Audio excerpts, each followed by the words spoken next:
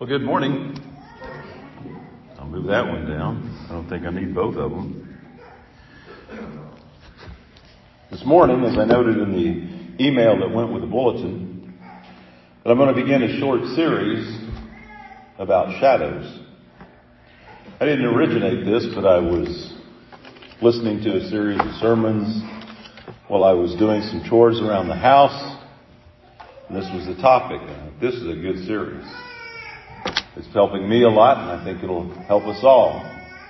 And of course, as I put it together and put my spin on it, and it helps me to get deeper into it, to think about it, to contemplate about it. And so that's what I'm doing. I just want you to know the idea is not original with me.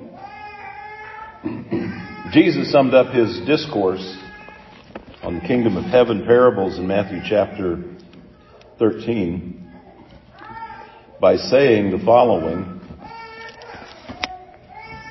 "Have you understood all these things?" And they said to him, "Yes." And he said to them, "Therefore every scribe who has been trained for the kingdom of heaven is like a master of a house, who brings out of his treasure what is new and what is old." The kingdom of heaven could be stated to be like a householder who brings out of his treasure things new and old. The old things are the types, the shadows that we see in the Old Testament. The New Testament is the realization of those things, what those shadows stand for. Enfolded in the Old Testament, and the Old Testament is unfolded in the New. Augustine put it this way in his writing, saying, "The new is in the old contained. The old is by the new explained." So you cannot understand some aspects of the Bible without being very familiar with the Old Testament teachings. For instance, you can't understand Leviticus properly without understanding the book of Hebrews. And Daniel, you really can't understand Revelation without having an intimate knowledge of Daniel and Ezekiel. We don't really understand the Passover or Isaiah 53 without the gospel of Christ. So we could say that, as you know, the Old Testament is referenced many times as a shadow of the new. It foreshadows the new. In 1 Peter chapter 3, Peter wrote of one of these occurrences that we could look at today when he said in 1 Peter chapter 3, let me find it here. I marked it. Nope, that's chapter 4. I don't want that. And he says in verse 20, they formerly did not obey God when God's patience waited in the days of Noah while the ark was being prepared, in which a few, that is 8 persons, were brought safely through the water. Baptism, which corresponds to this, now saves you, not as a removal of the dirt from the body, but as an appeal to God for a good conscience through the resurrection of Jesus Christ. So Noah in the flood is a shadow years before the preaching of the gospel and salvation that would be in it. That one must be born again, John chapter 3. That one had to be born of water and spirit. That one would die with Christ and put Christ on in baptism and be raised to walk in newness of life. Paul in Romans chapter 6. There perhaps are hundreds, one author says maybe thousands of examples that we could look at when we think about the shadows of the old to the new. Well, in this series, we're going to look specifically at the book of Leviticus, your favorite book of the Bible, right? Hopefully this will change that just a little bit. And when you're reading through Leviticus, you will get a better understanding and you'll have a greater appreciation for the things that it's saying as it points to the new. I referenced earlier Hebrews chapter 1, or chapter 10. Hebrews chapter 10, well, it was here a minute ago. Hebrews chapter 10 and verse 1 says it this way. Just a couple of verses here. "For since the law has been a shadow of the good things to come instead of the true form of these realities, It can never, by the same sacrifices that are continually offered each year, make perfect those who draw near. Hebrews chapter 10 and verse 1 comes right out and tells us that the sacrifices are shadows of the good things that would come in Christ. And a deeper understanding of these things it may enliven the book of Leviticus for us. It may deepen our appreciation, our understanding of exactly what God has done for us, because we'll see what he was telling the Jews they had to do, because God said, I am holy, therefore you shall be holy. And how he wanted us to live before him. So that's why we're going to study that. But before we get to the specific text, we're going to spend some time exploring the concept, the idea of shadows, as it pertains to types and antitypes. The type is when we had manual typewriters, and you had a little ball, an IBM, or you had another type that had a key on it, it would strike the paper. That little metal thing was the type. And what it left behind was the picture of what you wanted, the reality of what you were trying to do. So we're going to take a moment in Hebrews chapter 10. And it reads, as we continue on from chapter 10 and verse 1, otherwise, would they not have ceased to be offered, since the worshippers, having been once cleansed, would no longer have any consciousness of sins? But in these sacrifices, there is a reminder of sins every year. For it is impossible for the blood of bulls and goats to take away sins.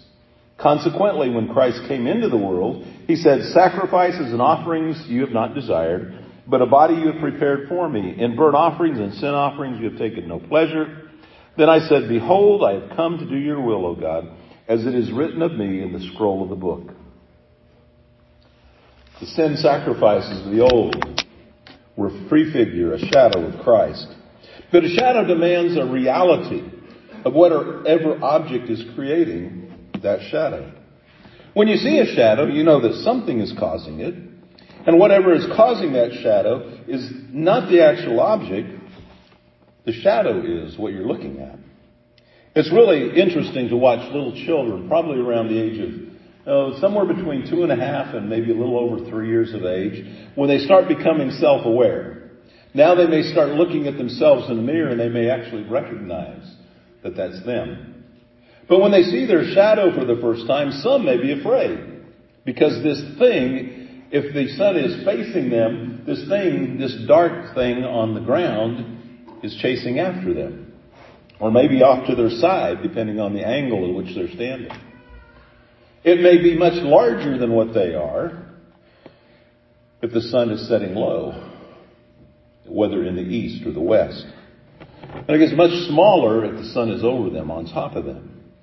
The shadow is dependent upon a real object, but it's not nothing, it's a shadow. So shadows have characteristics in and of themselves. A shadow on the water will have slightly different characteristics than a shadow cast on a wall or the floor or the ground. As I said, it can vary in length depending on the angle of the light behind you. And so the point I'm trying to make is that shadows, while not the actual object, do have certain characteristics that are unique to them. How does this apply to what we're saying here today? When we compare the law to a shadow, the law is not nothing. It has its own set of characteristics. The shadow object concept, so, is a good illustration of it. When we're looking at the law or the Old Covenant versus the New Covenant. So when you read the Old Testament today, the Old Covenant, you take your Bible, you open up the Old, and you read from the Old, and you're reading about the shadow. Now, you can make an identification of certain objects by their shadow because you know what the object looks like. And that's what it's like today with our knowledge of the New Testament, the New Covenant. When we go back and read the Old, we can discern some things about the shadow that we know because they're pointing to the realities that are found in the New. So when we know the reality, we can look back at the shadow and understand perhaps in a small way what God was trying to teach us, to teach His people. So this whole shadow reality concept is a good illustration that the Hebrew writer is using. Of course, we know that the object of the Hebrew writer is Jesus Christ. And so we have a couple of questions that come up from this. If the old law was just a shadow and not the object, then what in the world was it good for the people living under it? What benefit did they get from it if it was a shadow and really not real? Well, that's what we're going to strive to deal with just a little bit. There's also a second question. If it was just a shadow, what good is it for us today? So let's look back just a little bit to get an idea of what it did do for them. What good they did receive as though they were living under the shadow. So as we look at Hebrews chapter 10, again, to keep it in your mind, as we'll be dealing with it, and then we're going to jump to Leviticus chapter 4 just to give you a heads up. For since the law has but a shadow of the good things to come, instead of the true form of these realities, it can never, by the same sacrifices that are continually offered every year, make perfect those who draw near. Otherwise would they not have ceased to be offered, since the worshippers, having been once cleansed, would no longer have any consciousness of sins. But in these sacrifices, there is a reminder of sins every year. Now, many years ago, it was commonly thought that the sins that were taking place in the Old Testament and that under the sacrificial system of Leviticus were merely rolled forward, that they weren't really forgiven. And I'm certain that there are some here who have heard that. But I want you to take a look at Leviticus with me, in Leviticus chapter 4, as we explore this idea. Leviticus chapter 4, and it's here somewhere.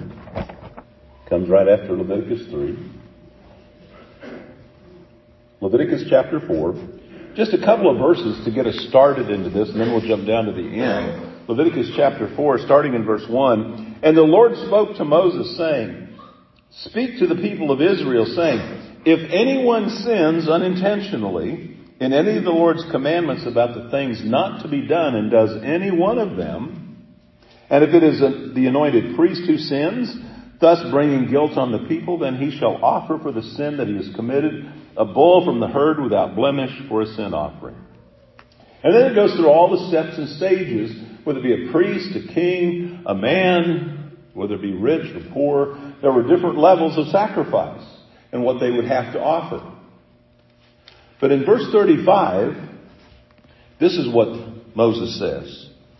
In verse 35, continuing on, it says, we'll pick it up in verse 34. As they've laid their hands on it, and we'll talk about that in the future as well, they kill it. Then the priest shall take some of the blood of the sin offering with his finger and put it on the horns of the altar, a burnt offering, and pour out all the rest of its blood at the base of the altar. And all of its fat he shall remove as the fat of the lamb is removed from the sacrifice of peace offerings. And the priest shall burn it on the altar on top of the Lord's food offerings, and the priest shall make atonement for him for the sin which he has committed, and he shall be forgiven. Now, what does that sound like to you? That his sins were merely just rolled forward? Or does it sound like his sins were, in fact, forgiven? What's the point? If this sacrifice didn't forgive the sinner, then the text is not accurate. It's misleading. But it comes right out and says that his sins were forgiven. So Hebrews chapter 10 is telling us something about this when we look at the phrases, and we need to see what they're saying. In Hebrews 10 it says the shadow system couldn't do something that was significant. It couldn't make them perfect. Hebrews chapter 10. Hebrews chapter 10. Otherwise, would they not have ceased to be offered, since the worshippers, having once been cleansed, would no longer have any consciousness of sin? But in these sacrifices, there's a reminder of sins every year. For it is impossible for the blood. No, it's in verse 1. Excuse me. It can never be the same sacrifices that are continually offered each year to make perfect those who draw near. You see, there's a problem with the shadow. It can forgive sin because, as Habakkuk said in chapter 2 and verse 4, the righteous shall live by faith. And so here's what's going on. The faithful Jew hears these things. Here is the sin sacrifice. Here's what you are supposed to do when you sin. And intentionally. You go to the priest with the appropriate animal. You lay your hands on it. You kill that animal. The priest then takes the blood and offers it in the appointed manner. And your sins shall be forgiven. But the Hebrew writer says, even though while the sins were forgiven, it couldn't make that worshiper perfect. It couldn't remove the sin problem. And that's completely different than saying he was not forgiven. If the animal sacrifices would have removed the sin problem, they wouldn't have to offer them anymore. But they didn't. They had to offer them over and over. Having once been cleansed, they would have to offer them again. So they were forgiven, they were cleansed, but they sin again, and they have to offer a sacrifice. Once again, that was the deficiency. It could only be cured with Jesus Christ because the fact is that under the shadow, each sin required another sacrifice. The sin would be forgiven, but it did not remove the problem. It didn't perfect the person. They sin, they sacrifice, they sin, they sacrifice, and they just keep going on. On the other hand, Jesus was the answer. He was the once-for-all sacrifice that actually took care of the problem. And after him, no other sacrifice was needed. His cleansing is continual. It's ongoing. It is able to make one perfect. It is able to offer propitiation. That's why John would write in 1 John chapter 1, my little children, we've written these things to you. Well, let me back up. I'm in the wrong verse. Let me get back to it. I'm in verse 4 and I need to be in verse 5. This is the message we have heard from him and proclaimed to you, that God is light. Now that's a great message. And in him there is no darkness at all. If we say we have fellowship with him while we walk in darkness, so you're saying, I can walk hand in hand with God, and yet if I'm walking in darkness, well, we lie and do not practice the truth. But if we walk in the light as he is in the light, we have fellowship with one another, and the blood of Jesus, his son, cleanses us from all sin.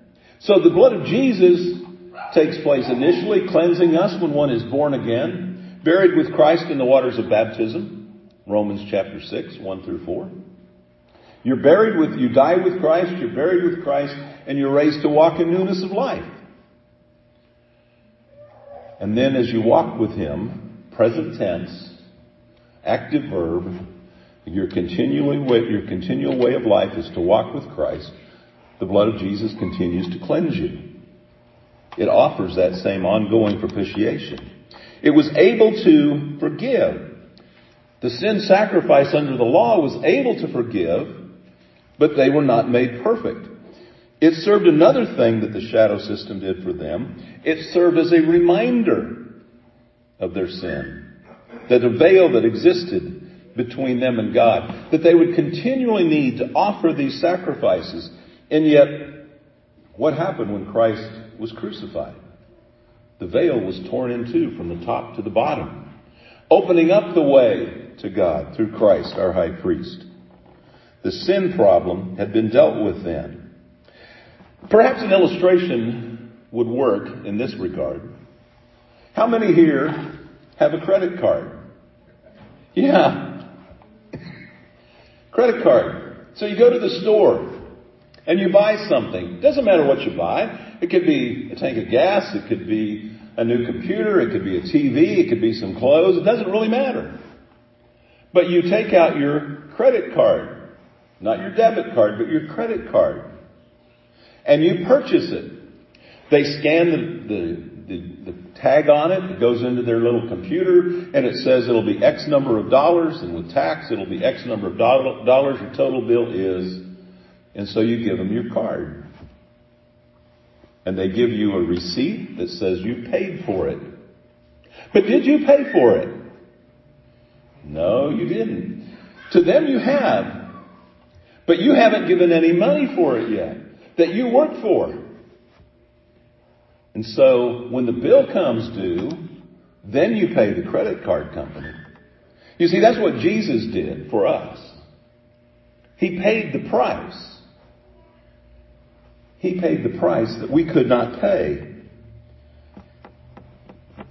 So, when they offered a sacrifice under the law in Leviticus 4, they were forgiven.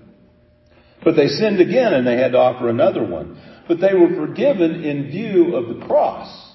That's why Paul would say in Romans chapter 3, around verse 24, 25, that he is just and the justifier of the one who has faith in Christ Jesus. He was just in forgiving those sins under the law because he was looking forward to the cross. He's the justifier of the one who has faith in Christ Jesus. That's you and me. Because we have faith, we know the reality. They knew the shadow.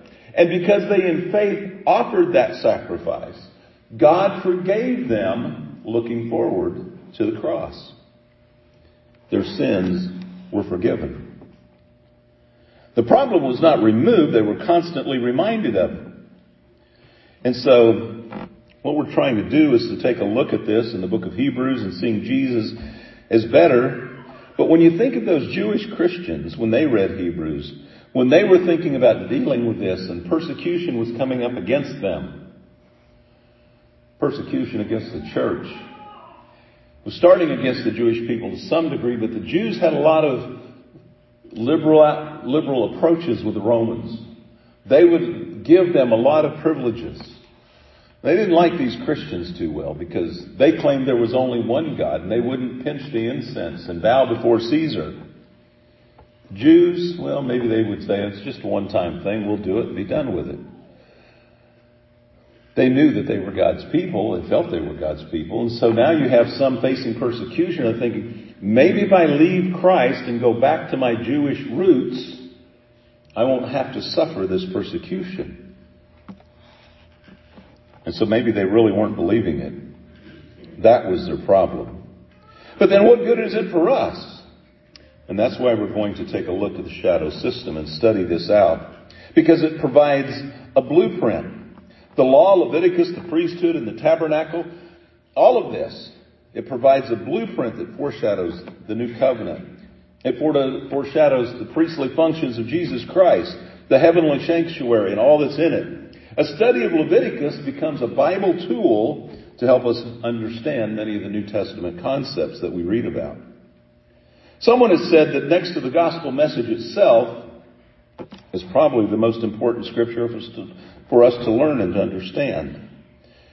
Now, why would someone say that?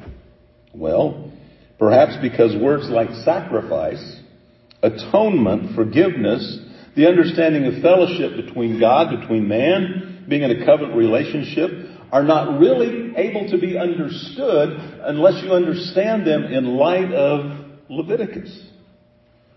And so that's why we're going to study this. When we better understand the shadow system, we understand then too how far God went to remove our sin problem. And that should inspire us to have a stronger desire to be more pleasing and to walk more like Christ each and every day of our lives. As we said in Colossians in our study today, to walk in a manner worthy of the Lord. So over the next few weeks, this is what we're going to do. We're going to overview the sacrifices, the sin sacrifices first, because they restore a broken relationship, a relationship between us and God. The sin offering, the trespass offering, the Day of Atonement sacrifice in Leviticus chapter 16. And then we'll look at some of the other sacrifices, the worship sacrifices. Those are offered by someone who's already in covenantal relationship with God. The peace offering, the fellowship offering, the grain offering. We're going to look at those so that hopefully it will increase our faith. So we want to paint a picture of what this looks like. So how does it look? I sinned. It doesn't matter what the sin was, but I sinned. In faith, I take the appropriate animal and I take it before the priest and I offer the sacrifice. But I sin again and I have to do it again. So what's the response that we should have? How should it impact our lives today? All Scripture, including the book of Leviticus, should inspire us to live better. Better today than we did yesterday. And so for a moment, I'm just going to point at myself. Because you know how it is. You point at someone and you got 3 fingers pointing back at you, right? You know how that goes. It's very easy to take Jesus for granted. We can take for granted what he did. I can take for granted what he did for me at the cross each and every day. But it's when I explore the Old Testament system that maybe I begin to realize just how much I do take him for granted. I take for granted what he did for me. I see what people went through that lived before me, what they had to do. And I think about how that compares to me and what I have to do. And that's because of Jesus. And all that we can see of this is because we see the shadow. And so as I close this lesson out, I found an old song written in 1863. The songwriter was a young girl by the name of Charity Lee Smith. She was in Ireland. It was a pretty popular song back in the 1860s and there a little bit after. And I guess some group has republished it in maybe later times. But I'd just like to read the words of the song to you and have you meditate upon them. Before the throne of God above, I have a strong and perfect plea. A great high priest whose name is love, who ever lives and pleads for me. His name is graven on his hands. My name is written on his heart. I know that while in heaven he stands, no tongue could bid me thence depart. When Satan tempts me to despair and tells me of the guilt within, upward I look and see him there, who made an end of all my sin. Because the sinless Savior died, my sinful soul is counted free. For God the just is satisfied to look on him and pardon me. Behold him there, the risen Lamb, my perfect spotless righteousness. The great unchangeable I am, the King of glory and of grace. At one with him I cannot die. My soul is purchased by his blood. My life is hid with Christ on high. With Christ my Savior and my God. That's not in our songbooks, not in any of the songbooks that I had. I found it on the internet. It's really a pretty song. And perhaps one of these days I'll make the MP3 of it and play it for you as we look at this, because it really says it all. My Savior, Jesus. And the beauty of this song is that those under the shadow system of the Old Covenant could not sing it because they could not reflect on it like you and I can. But that's the beauty of it for us.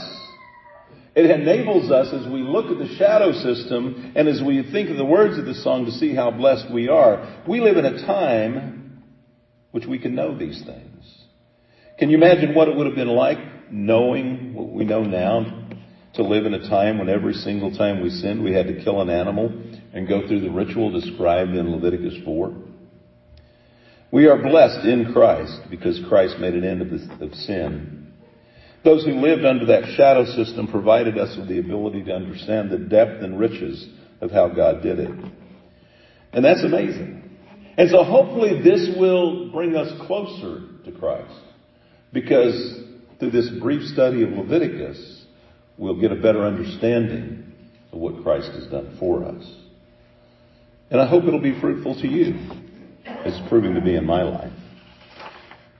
I haven't really taught how to become a Christian. I've just looked at the shadows and noted that the blood of bulls and goats could not take away sin, but the blood of Jesus did and made us perfect and don't have to be offered anymore because he offered them all at one time, good for all time. There may be someone here today who has not obeyed the gospel and needs to. You may know it. You may have been thinking about it.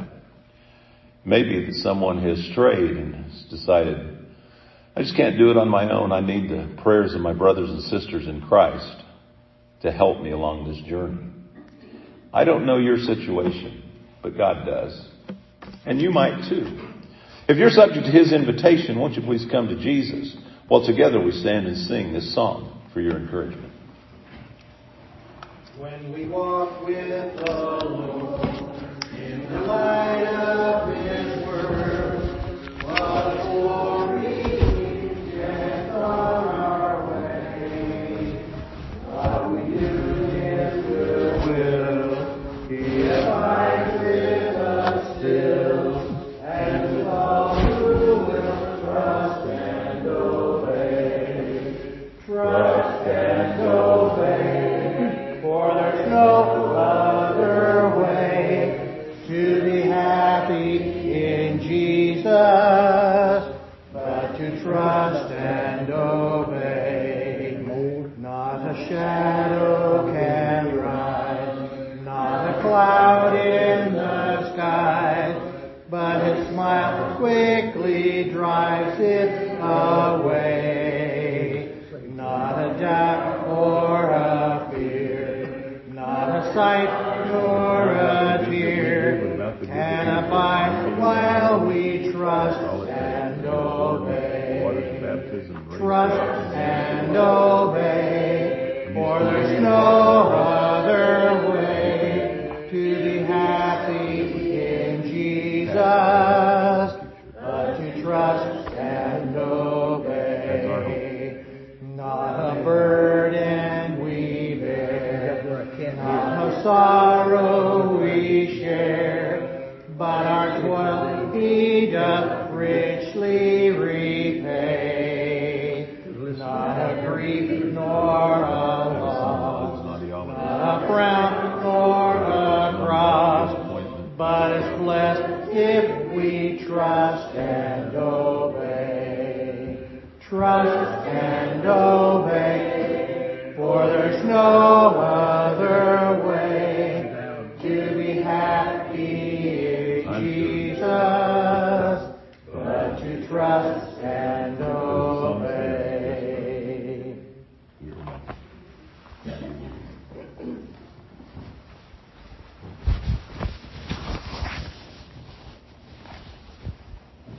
Go ahead and be seated. Now part 2. Our brother Russell has come forward. As many, he states that I'm just so,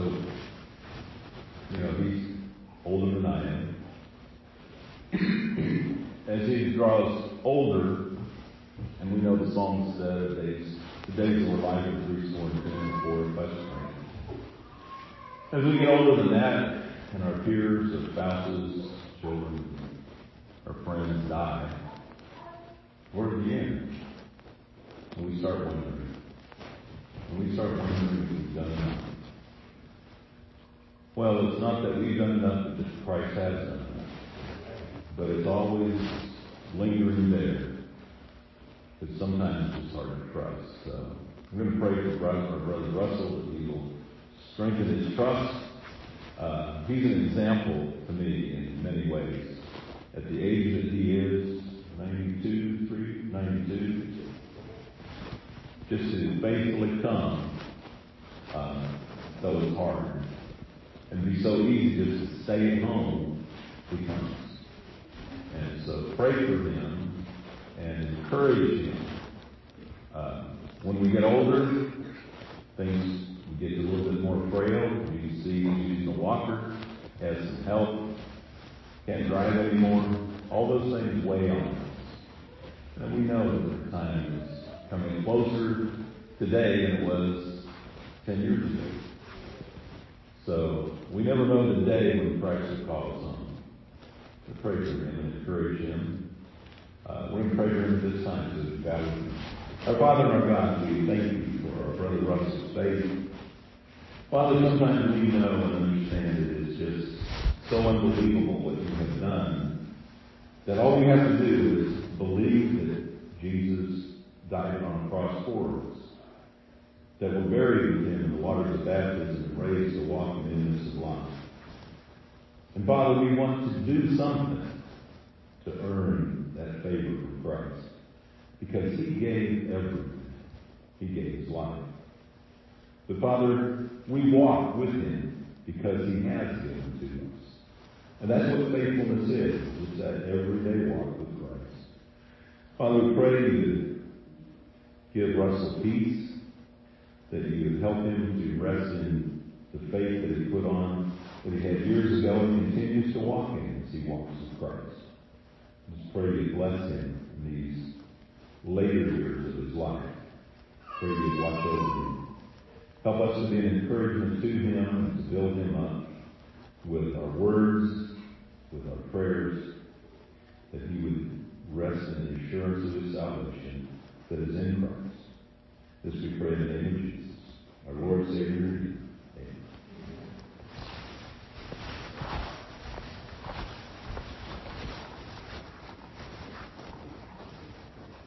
Almighty God, our Heavenly Father, you're an awesome God. You're a mighty God. You're our God. We come before you now, thanking you for this time that we've had to come together and worship you without fear of persecution. We ask that it may always be so. We're thankful for all the wonderful blessings that you've given us. We're most thankful for your plan of salvation, that we can have eternal life with you. We ask that you be with those that are sick that have been mentioned here, that you be with them, heal them if it's within your will, and comfort them. We ask that you be with those that are traveling, that you grant them safe journey. We ask that you guide, guard, protect us, and forgive us for our sins. In Christ's name, amen.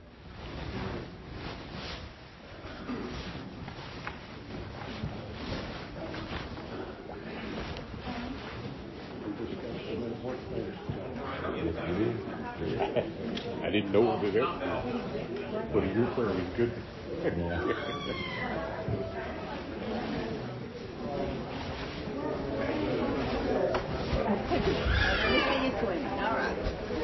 Glass of water. Get your table for you momentarily.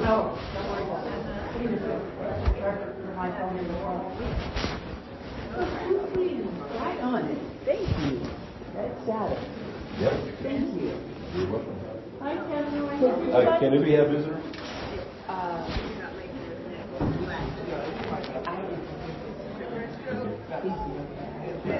I'll tell you. All right. Does he have his phone? Yeah, I was taking the truck. He was at the regional hospital and then they moved him around. And he called me back. Okay. Oh, yeah, I've got a phone.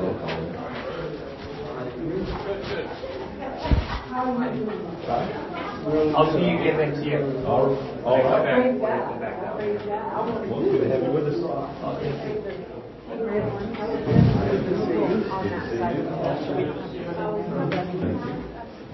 Thank you so much. When he started having his association with people, and he had, that was just the beginning, he already had a because the law got specifically invented with people who have yeah, we'll see a little bit of that. Yeah. When will be a good time to get together and have a talk? I know you're busy. She can call me this morning and I'll see what my schedule is. Okay. I'll try to take a quick look. Questions. Okay. Just questions. All right. Nothing bad or bad. All right. Yeah, that's it.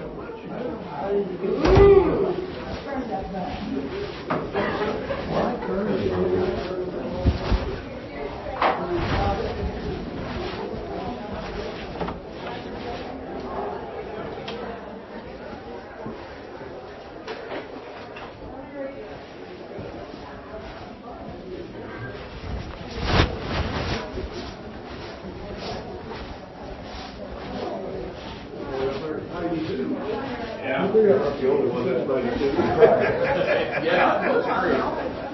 It's good that you're both still here. You guys are inspirations to us.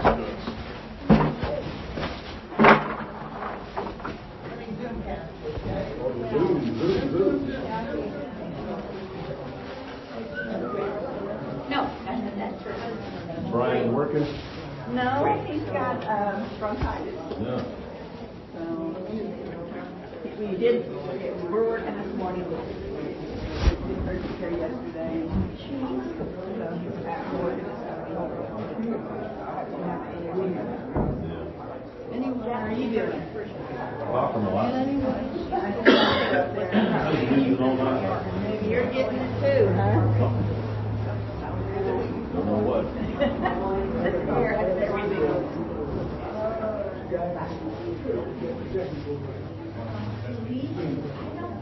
Yeah. Sir? Talk tongue-in-cheek about Leviticus being our favorite Old Testament book. Yeah. It's got to be Chronicles. those are the exciting ones. Oh yeah. Yeah, they are. Not bad. How long until you hit that? First week in April. Doesn't matter how much time it is. It just doesn't. No good.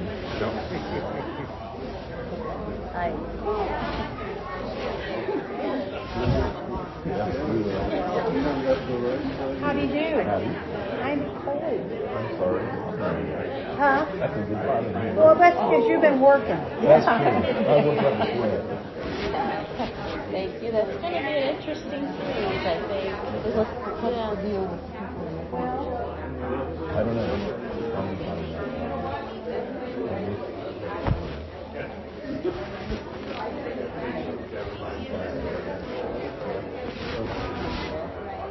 Okay. I don't know.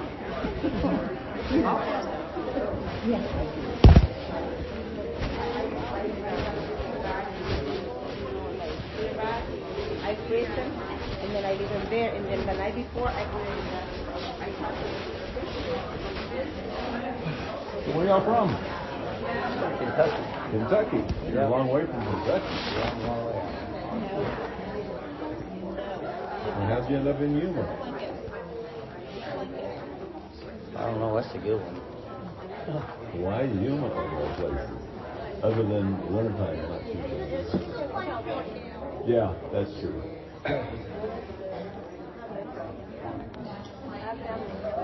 Do you?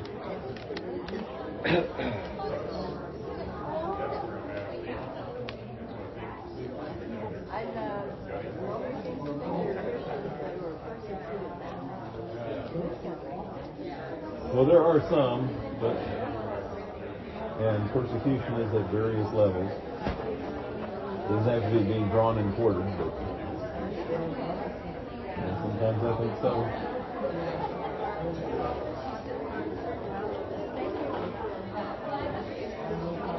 Oh yeah, well we're glad you came in and worshiped with us. Hopefully it was encouraging and uplifting.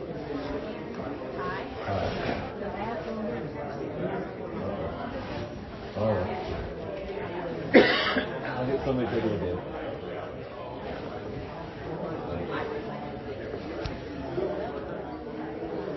Looks like I gotta put on my other hat and do another job.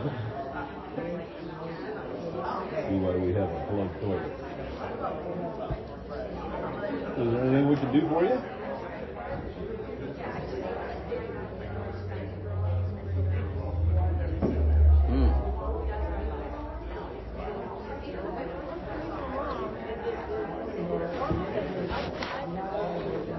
It's probably warmer today. It's supposed to be 80 next week, I think. But the humidity, the clouds came in, and that made it a little bit cooler. It's 65 right now, according to this. It's supposed to be a high of 70 today. But 70s all week. Wednesday 76, Friday 80, Saturday 84. So the 10-day forecast is today the lowest day, 70 and 84 the highest on Saturday and Sunday, and 83 on Tuesday. So it's going to start getting hot. Yeah. And I'm still stuck here. Oh, yeah? Yeah.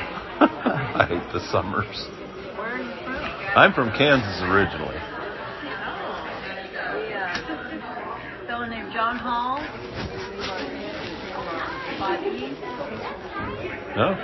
This does property. Uh-huh. Yeah. But I think his wife likes it out here. The winters are great. You know, you don't have to shovel snow. You have to shovel a lot of sunlight. Well, she's warm and he was mad now. So.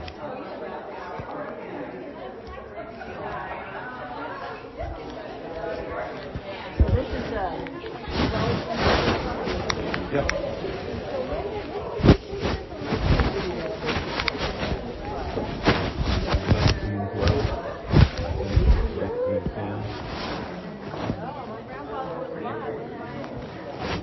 That's when the official census noted a split.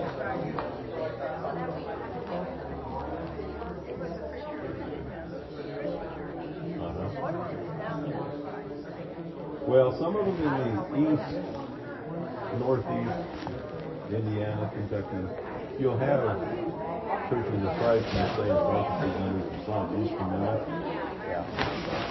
I saw that in South Dakota one time. Up in Huron, South Dakota, Christian church. They said Church of Christ was instrumental. Okay. Yeah.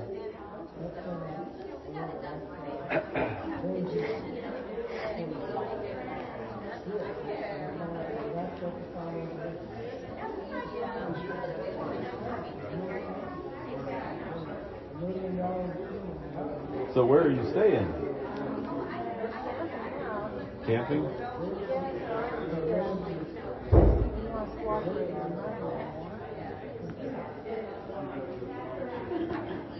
Do you have an RV, you say? Yeah, well, we were thinking of buying another.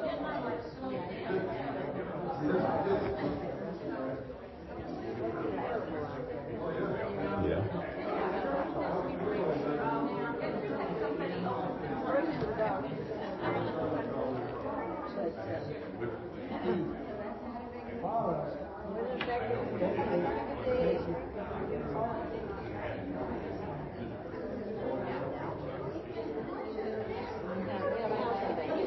Do you? Yeah. Hopefully they won't have any tornadoes.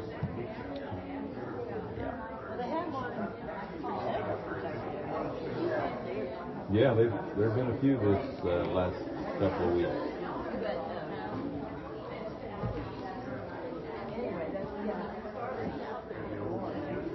Hey, Rosa?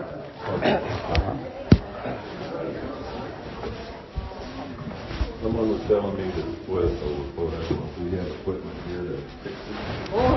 We have a one man in here. Yep, it overflowed there. Overflow? Looks like it's, yeah, the floor's wet, but it looks like the, yeah. There we go. Do you think we're going to need a plumber or something? I don't know. You might. I don't know. So it's... I'll have to find the mop. okay, because there's water right there? Yeah, there's water right in front of it. I'll find the mop. Water? I guess. Okay. So that one I don't think is. This one or that one? This one, or the hallway. Oh, okay. One toilet overflow? Yeah, there's water all over. Well, at least hopefully, well, I know it can't be one of those Ah, puppy. that you hang up in your bathtub.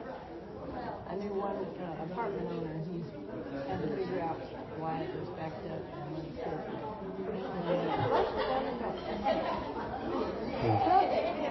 about how big is the drink? Kids. Yeah, they'll find a way, won't they? Kids. They don't understand. They're just curious. Yeah.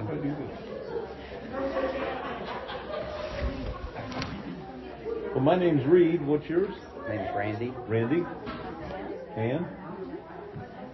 So you're going to be in Yuma much longer, or are you going to head to the east and... We'll probably start heading east pretty soon. The weather's easing up. Mm-hmm.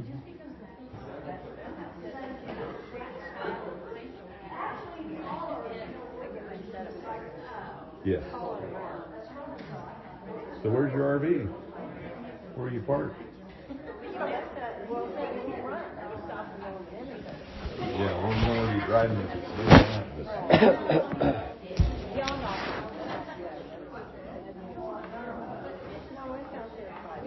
5E. It's a far walk.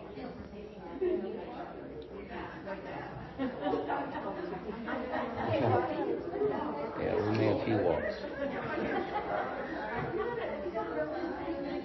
Is there anything we can help you with?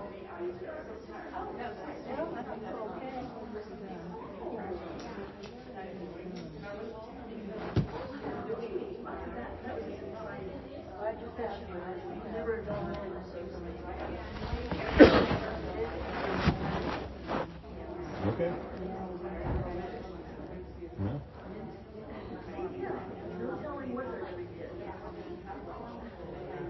Well, I'll quit pestering you. Yeah, I'll quit pestering you too. My cat won't like me if you get too close. She'll smell dog.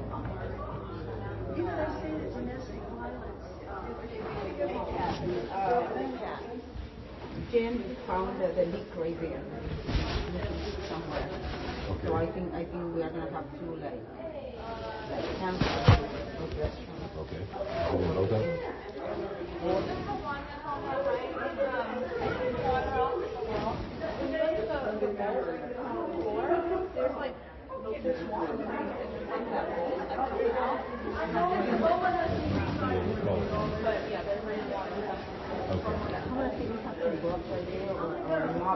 Okay, thank you.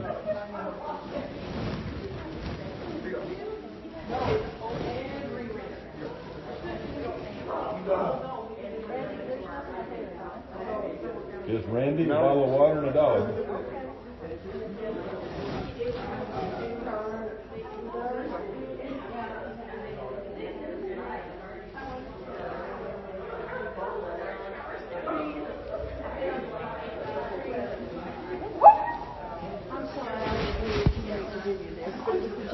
Sitting up on the right-hand side, and you have something there. He's sitting way up there. Yeah, on the second seat behind. Yeah, okay. Yeah. Do you want that or not?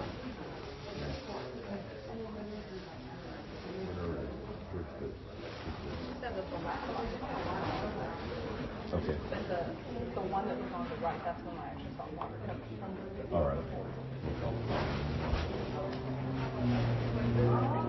Thank you. All right. Read.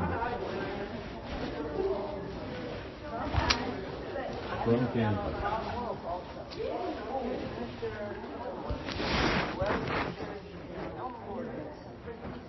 Mm-hmm.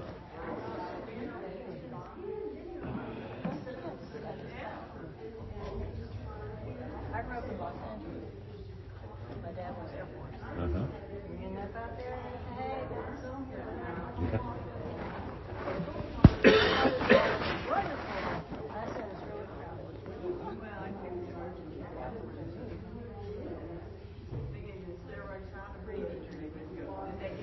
Well, again, thanks for coming in. Glad to have you. Hope the lesson it was encouraging. Oh,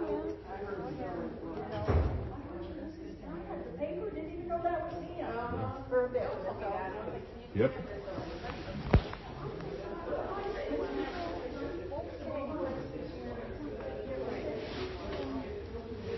You have a blessed day, Reed. Well, you as well, Randy. Thank you very much. I appreciate that.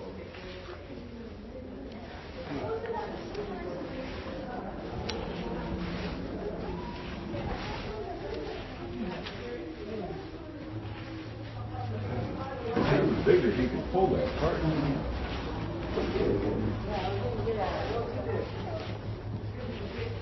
Well, the future of cars, they don't want to They're all mixed up. Yeah, they are. Well, yeah, that's going to do me a lot of good out here. Live 10 miles from town, and that bus doesn't run out there. Yeah. Some people have like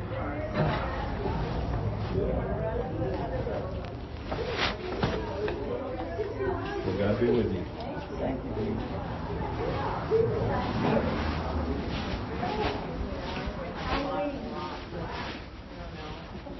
I wear a lot of black too. Pardon me. Pardon me. good lesson. Part the water.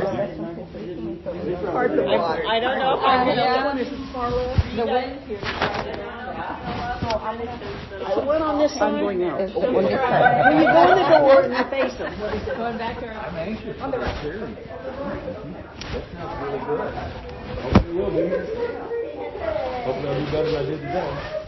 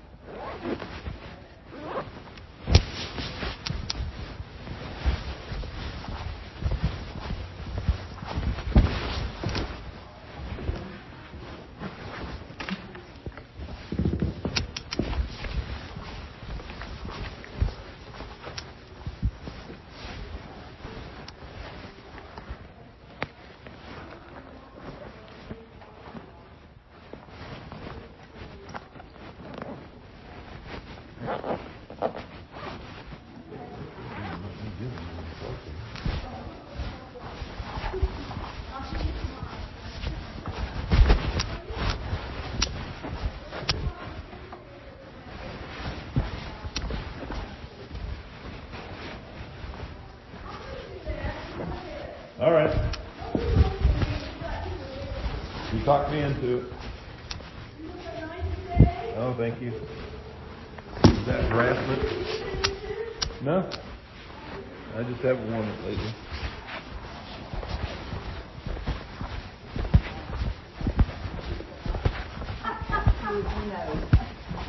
I'll turn out the lights and everything as you go on.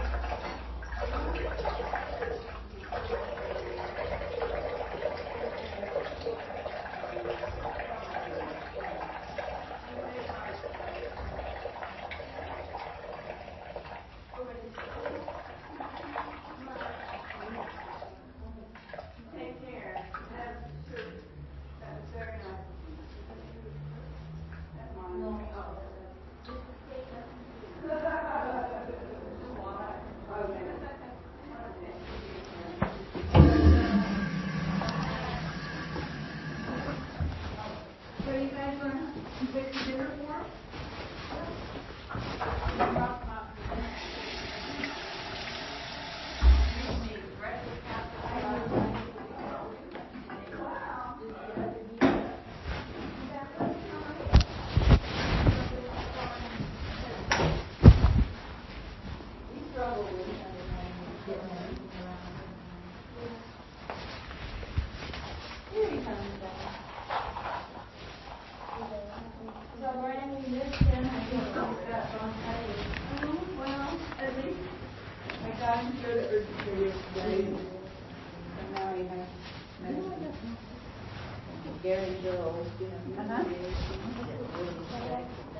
Well, Conrad.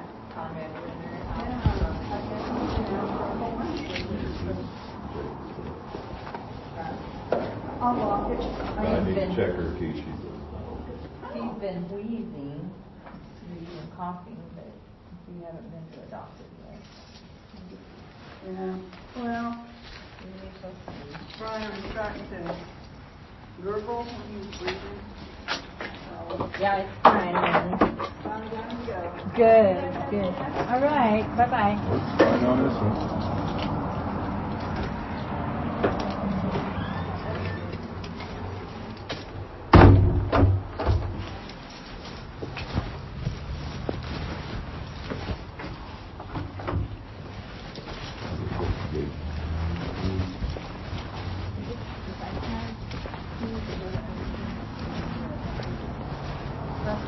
Armload of stuff, which I always do. We have to try 5 feet.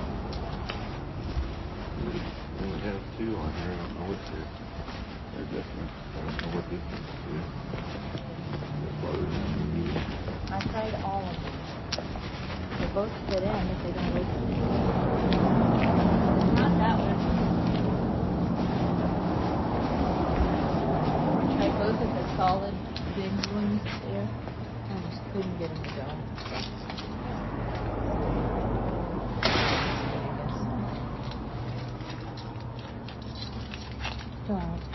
Gotta lock it. It's going to show me again like a CPAP.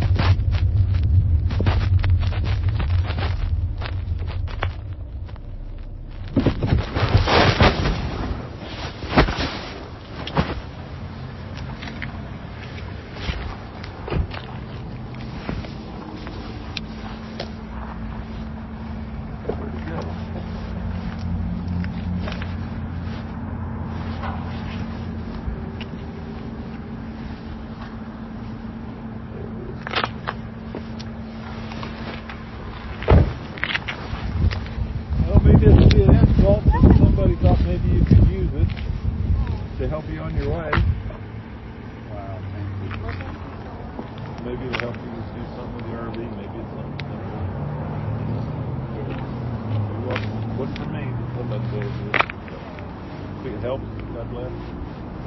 I know you didn't ask, so but take care.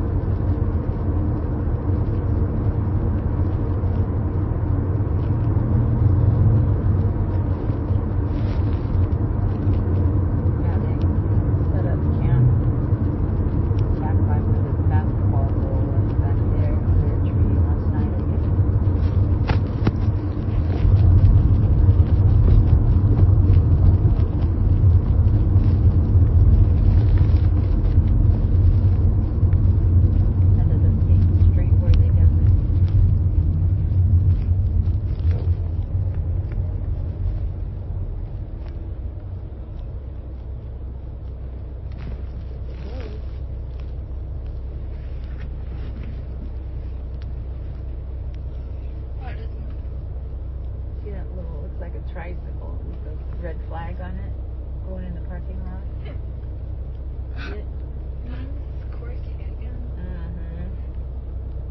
It doesn't seem like you should be going down the middle of the street in that.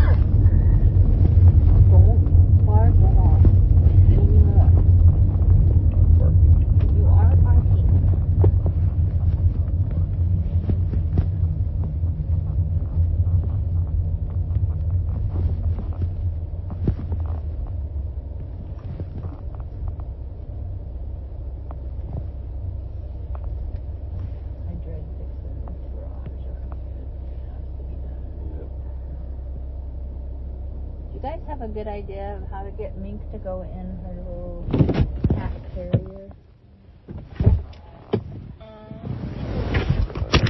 Because I wanted to get used to it